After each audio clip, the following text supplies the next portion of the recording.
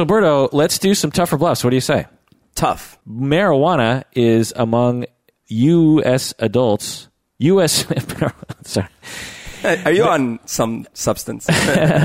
Marijuana use among U.S. Actually, I want to tell you something. Someone posted on Facebook today. Oh. Actually, my cousin posted it. I've done a fair amount of research on the history of marijuana, and maybe not enough, apparently, because I don't remember even coming across this, and it seemed very compelling, and it was published in HuffPo, I believe.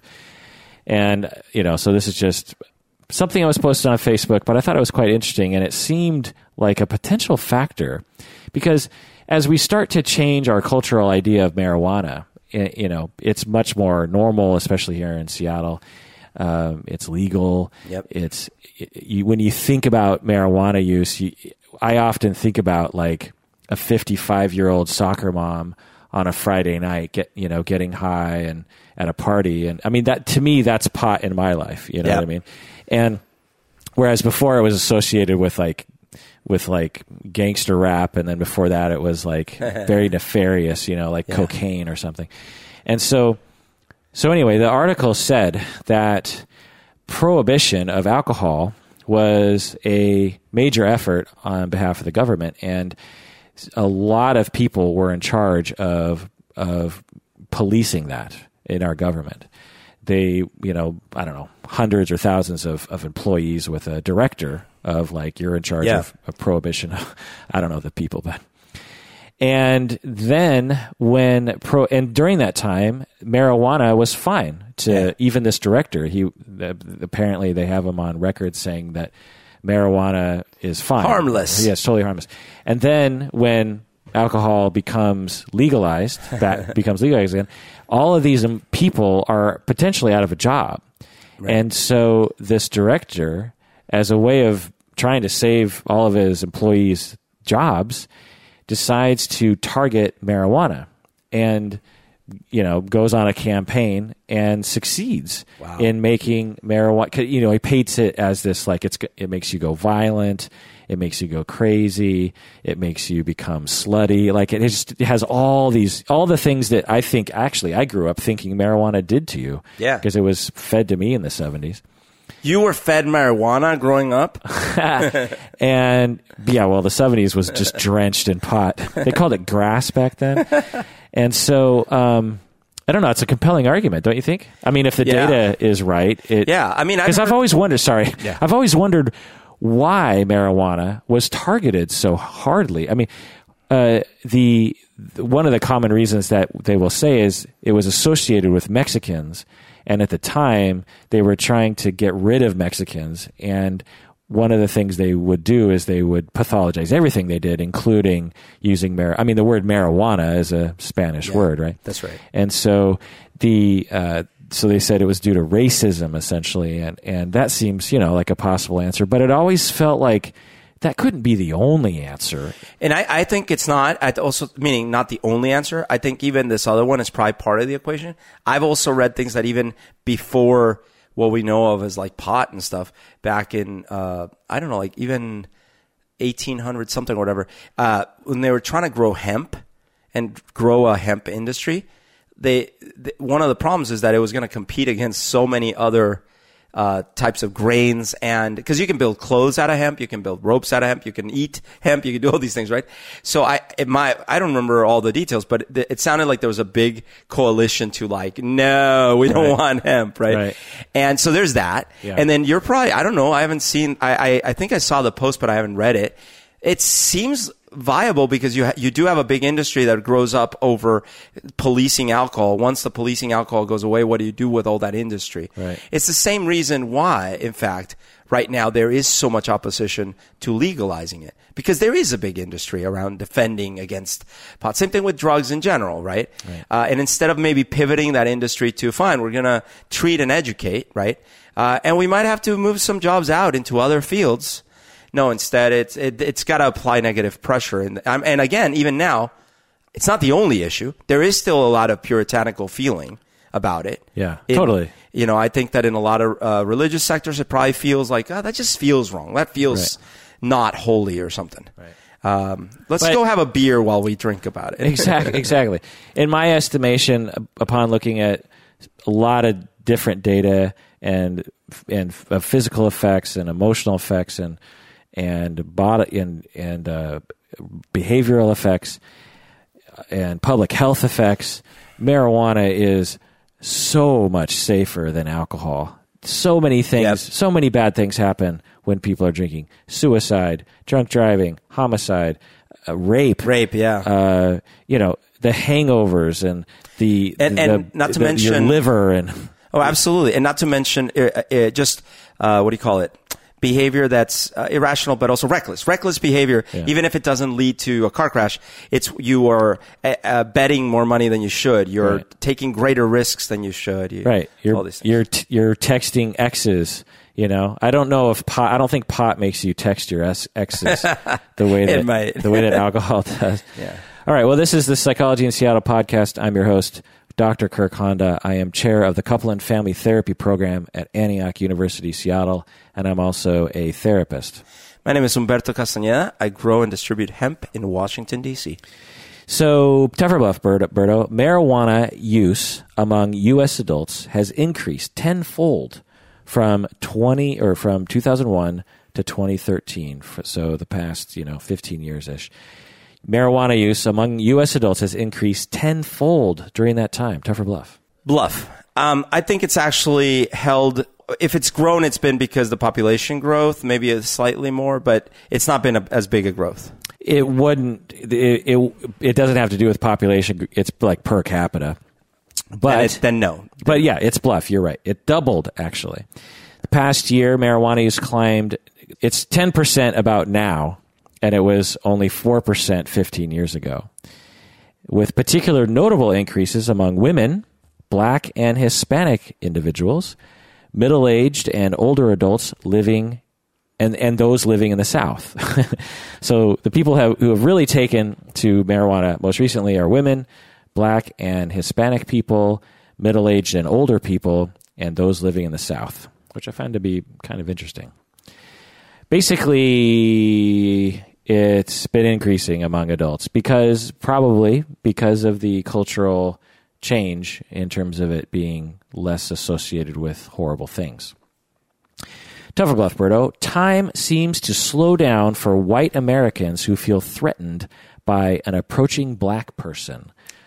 Tough. Yeah, why? In general, time slows down when you feel threatened, and I think culturally, there is very likely connections between black men and scariness for a lot of white folk, or for a lot of different kinds of non-black races, maybe even. Excellent. That's exactly right. The speculation as to why is a speculation, and you're speculating that it seems like a viable possibility. By the way, all the tougher bluffs, or most tougher bluffs I get are from the APA Monitor. I just have to point that out. Oh. And this is from the APA Monitor, and it's citing a study from the Journal of Experimental Psychology by Princeton University people. And it says, in a series of experiments, 500 white adults viewed faces of white and black people who appeared to be moving toward them on a computer screen. Participants rated the apparent speed or approximate time that each face was on the screen and completed a survey that measured their anxiety when they saw people of a different race. Participants who reported more racial anxiety perceived the approaching black faces as moving more slowly and appearing for a longer duration on the computer screen than the white faces. Fascinating. Fascinating way to do that study. It's just so funny that time slows down for racist people when black people come toward them. Dude, that's the angle. You want to live longer? I got the solution. Here's a black person that's going to walk straight at you. We're going to have a stream of black people coming at you. Tougher bluff. Publicly reporting progress towards goals does not increase the chance of success. Tougher bluff. Publicly reporting progress toward your goals does not increase the chance of success. Tougher bluff. I'm going to say bluff. I think that making a public commitment and then posting the results of that commitment probably adds more pressure, and I'm going to hope that it's positive net on that. You're right. It is bluff. This is from the University of Sheffield. I thought you were going to say University of Shaming people. All right, Tougher Bluff. Men eat significantly more food in the company of women than when they will with other men. So let me just ask you yourself. So you're with men only, or there's a woman with you. Okay. So those two situations. Okay. And you're going to a buffet. Yes. Or a buffet. As I heard other people say. And so you're with the women, you're with the men, two different. Who would you eat more with, and who would you eat less with? No question, the guys. Are you kidding me? Yeah. Oh yeah, with Why? abandon. A, I'm concerned they're going to take my portion. B, we're all talking about how delicious these ribs are, and I can't get enough of them. C, I'm not trying to be, because I'm not concerned that my stomach's going to be too full and it might feel a little gassy later when we're trying to consummate our immediate love that we just found and discovered over dinner. You know? You got to be properly fed. Yeah. Yeah, that's a good idea. Before having sex, just eat a ton of food. No, but that's my point is, like, if you're with a woman, you're concerned about that. So you're like, I'm not going to eat that much. Oh, I see. I'm going to eat just enough so I can be limber. I'm with the dudes. There's no sex tonight. Probably not. Okay. I mean, there might be. Yeah. In which case, you'll both find out that it was a mistake to eat all the ribs. Well, actually, you're wrong, Berto. It's tough. What? This is from Cornell University. Oh, my gosh. They have a lab called the Food and Brand Lab. Oh, I want to go there so bad. Researchers observed 105 men and women who ate pizza and salad at a buffet over 2 weeks. So I think they just observed people at they didn't, these were just regular people, coming to the buffet eating, and they were just, coding what they were doing.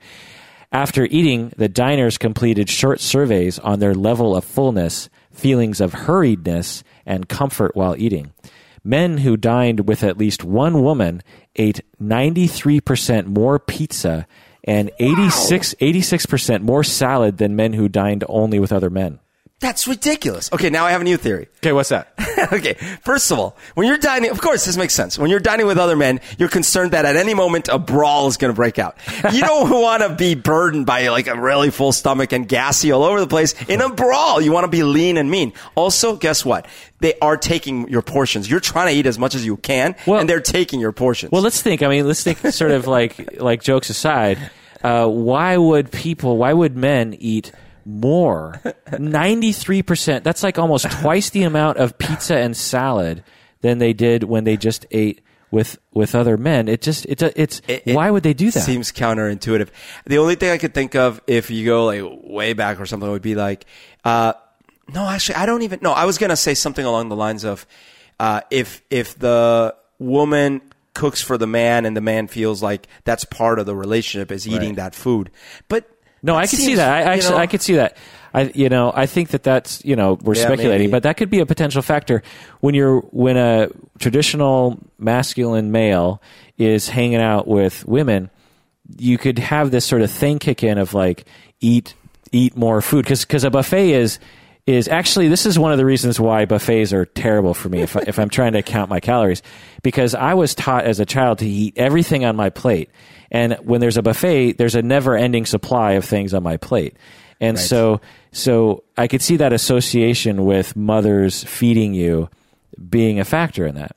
And then the other possibility is the women eat much slower, right? So you're done with your scarf down your 2 slices, and you look over and she's got like a full plate, and you're like, well, this doesn't feel right. I'm going to go get more. With the guys, everyone scarfs at the same time. So you're like, oh, we're done. I could see another factor being that you're trying to show off. Like you're trying to be. I can eat a lot. Yeah. You're just like, look at me. I can eat a bunch. It's just interesting that they would eat more. Yeah, that's crazy. Because the fact that they would eat less with dudes, that, just imagining 4 dudes going into a buffet and choosing to eat half the amount they would eat normally with women. That's crazy. It just doesn't make any sense. But the other thing is I didn't look at the exact study, but did they account for time of day or? I would hope so. I would hope so, but you're right. I don't know. Yeah. Because the other thing is like, when you're with women going to a buffet, might that be a different sort of event than when you're going with dudes? Because I'm thinking if you're going with dudes, maybe it's like for work or something, and I don't know. That could be. But when you're with a woman, then maybe it's like family and celebratory and like a birthday party or something. Well, that's something I would want to see, the difference between women that you're not sexually attracted to and women that you're very sexually attracted to, and see what that difference is. They could have asked that question on the survey. Are you sexually attracted to the woman that you're with? And you should ask in front of both people. Yeah. Yeah. Answer truthfully. Okay, same study. Women eat less food when dining with men. Tough or bluff? Women eat less food dining with men than when they're with women. Tough or bluff? Anecdotally, I was going to go tough. I was going to say they eat less when they're with men because that kind of makes sense. They're all being like, oh, I'm not going to eat that much of stuff. But then I'm thinking they might be showing off for their friends that how little they eat. I don't know. I'm going to go tough. It's bluff. The amount doesn't change. Oh, that doesn't change. There's no difference. The amount that women eat doesn't differ when eating with other women than with men. They eat the same amount. Okay. Which I thought was also kind of interesting. That's such an easier way to live, I guess. It's just interesting. Again, 53% more pizza and 86% more salad men when they're with women. That's, again, twice as much pizza and twice as much salad. It's bizarre. It's like, what's wrong with us that we're so affected by our surroundings like that? That's incredible. All right, tough or bluff. The food on your kitchen counter can predict your weight. Sorry. 1 second, though. Okay, what? Do you realize we just figured out a genius business? What?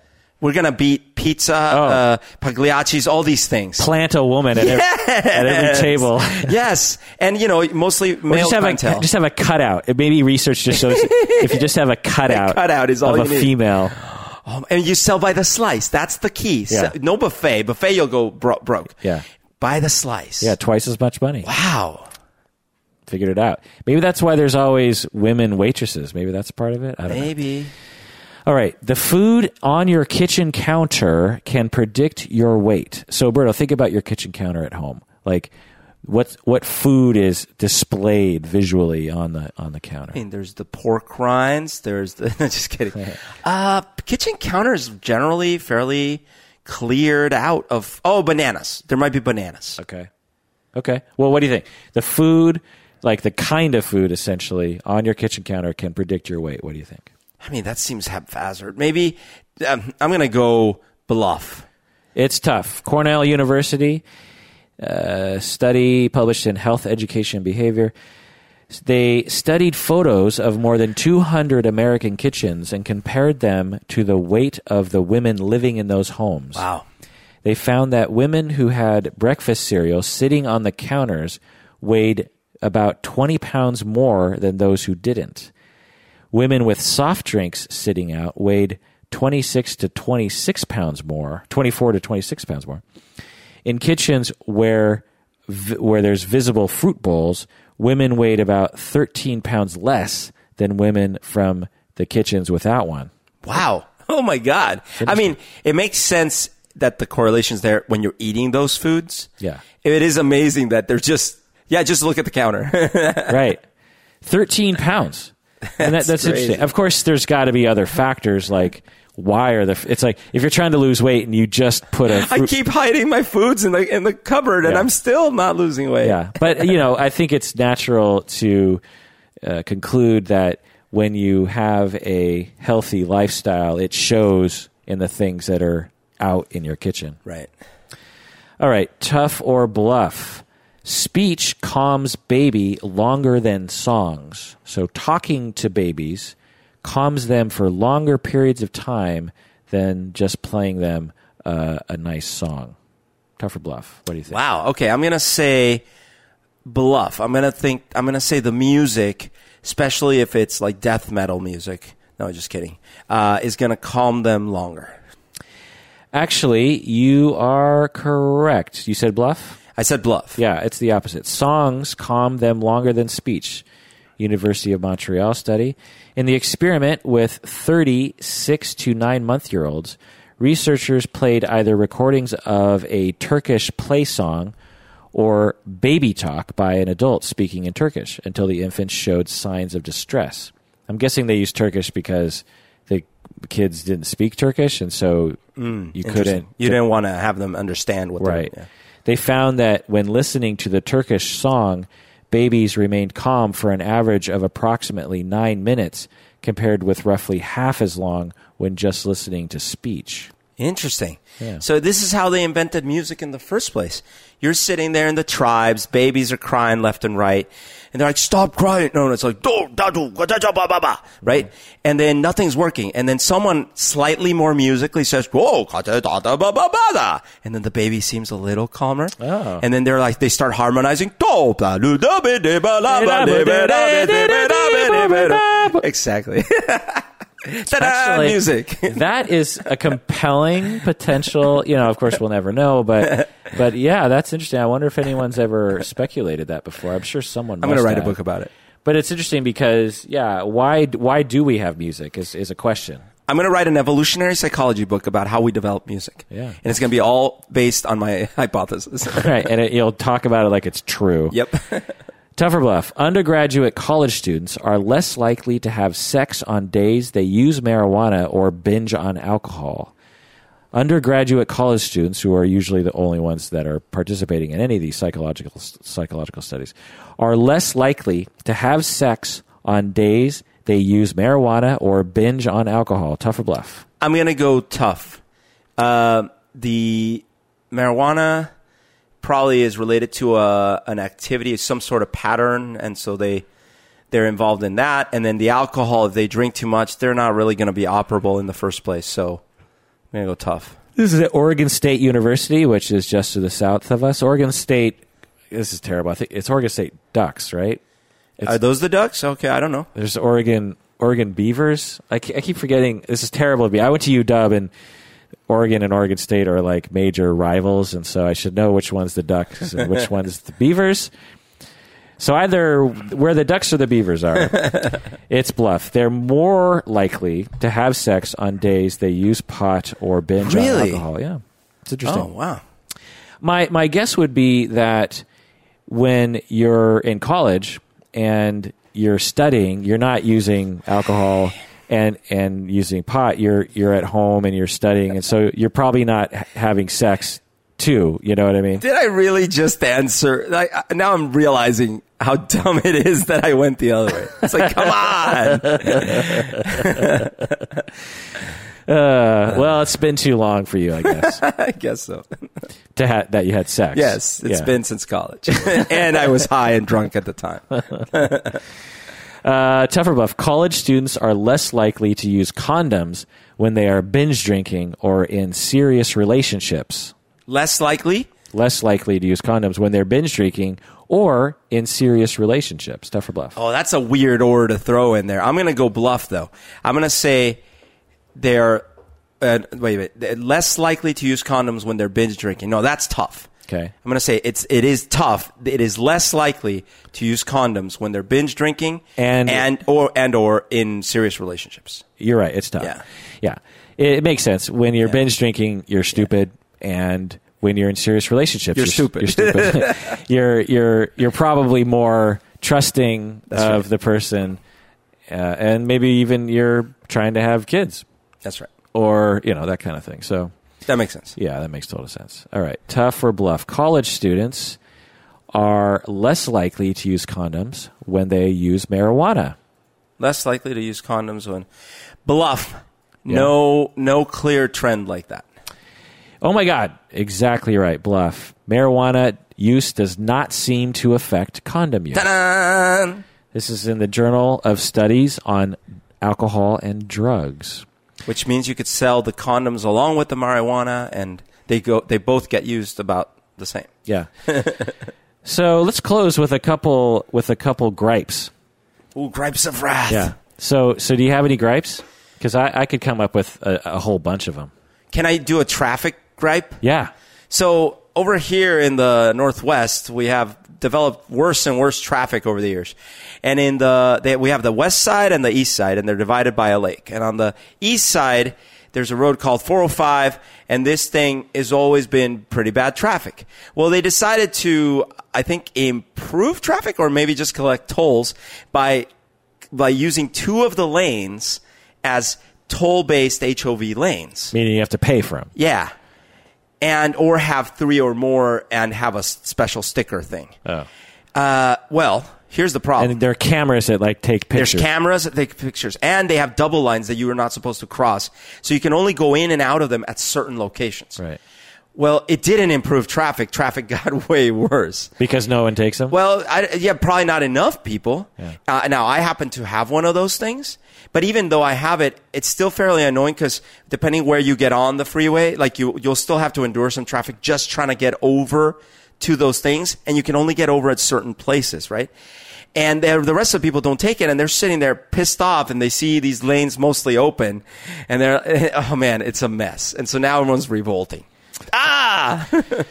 Well, what's the solution?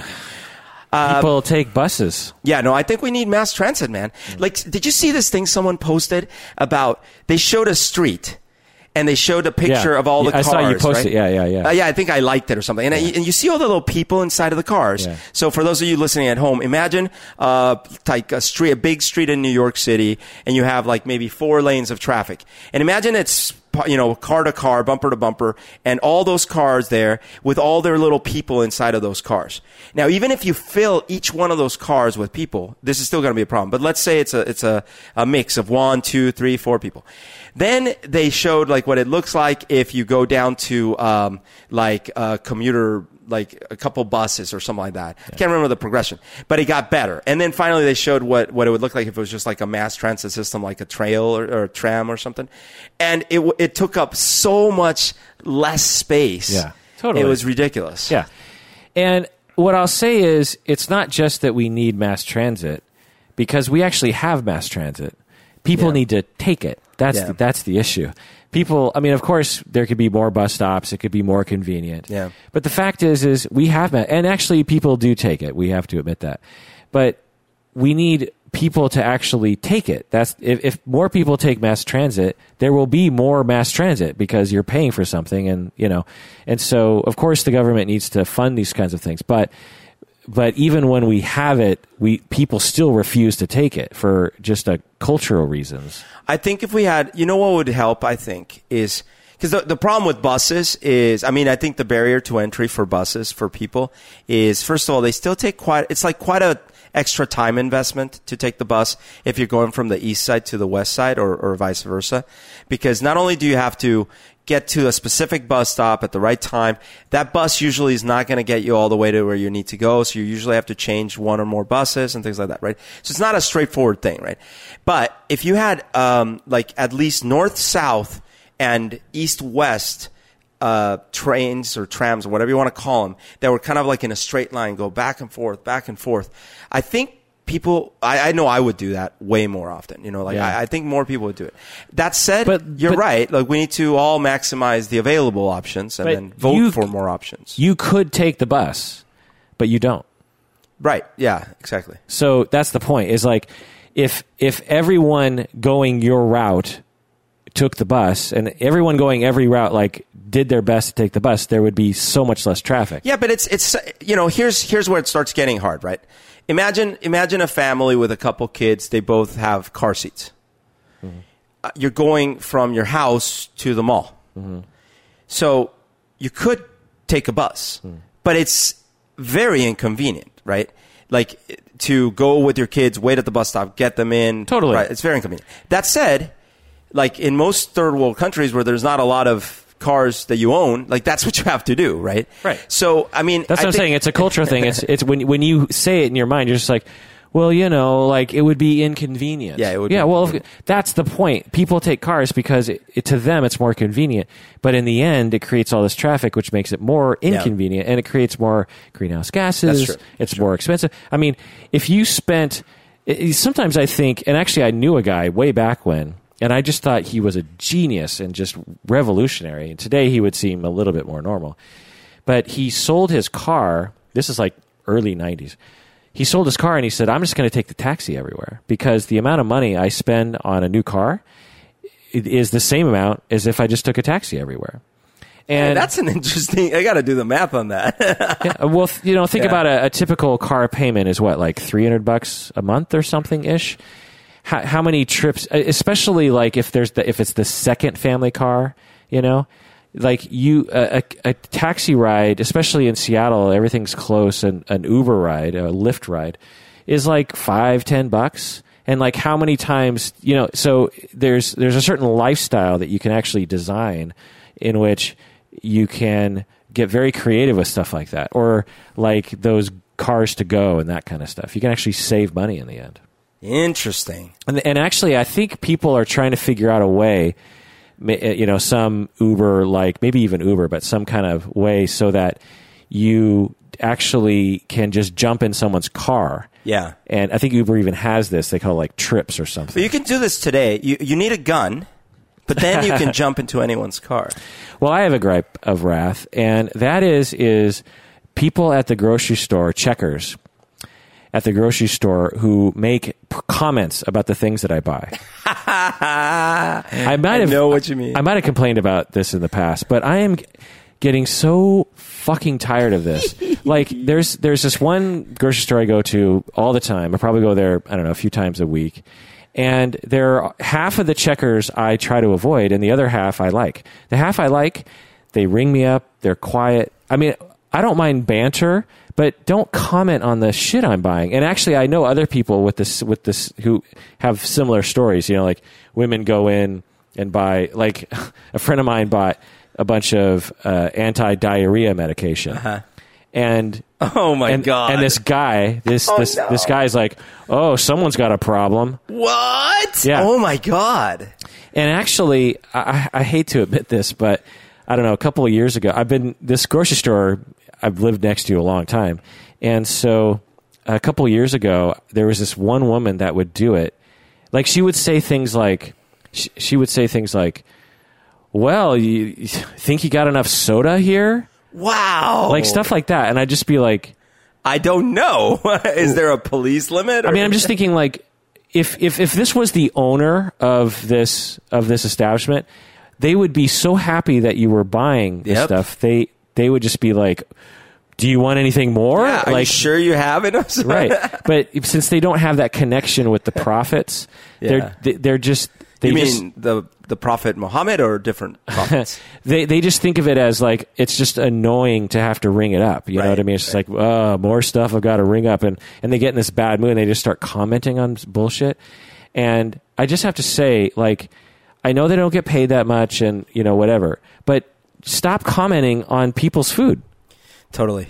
No, I can say that. Well, so there's times of comments that are okay. Like, for example, sometimes I'll go and I'll pick out some sort of interesting beer, like a really nice stout from Germany that's got chocolate little trounces on it or whatever. Of course, Germany doesn't make that kind of beer, nor would they have trounces because I don't know what that is. But imagine. I was going to ask you, what the fuck is a trounce? So I have a trounce-filled Germany stout.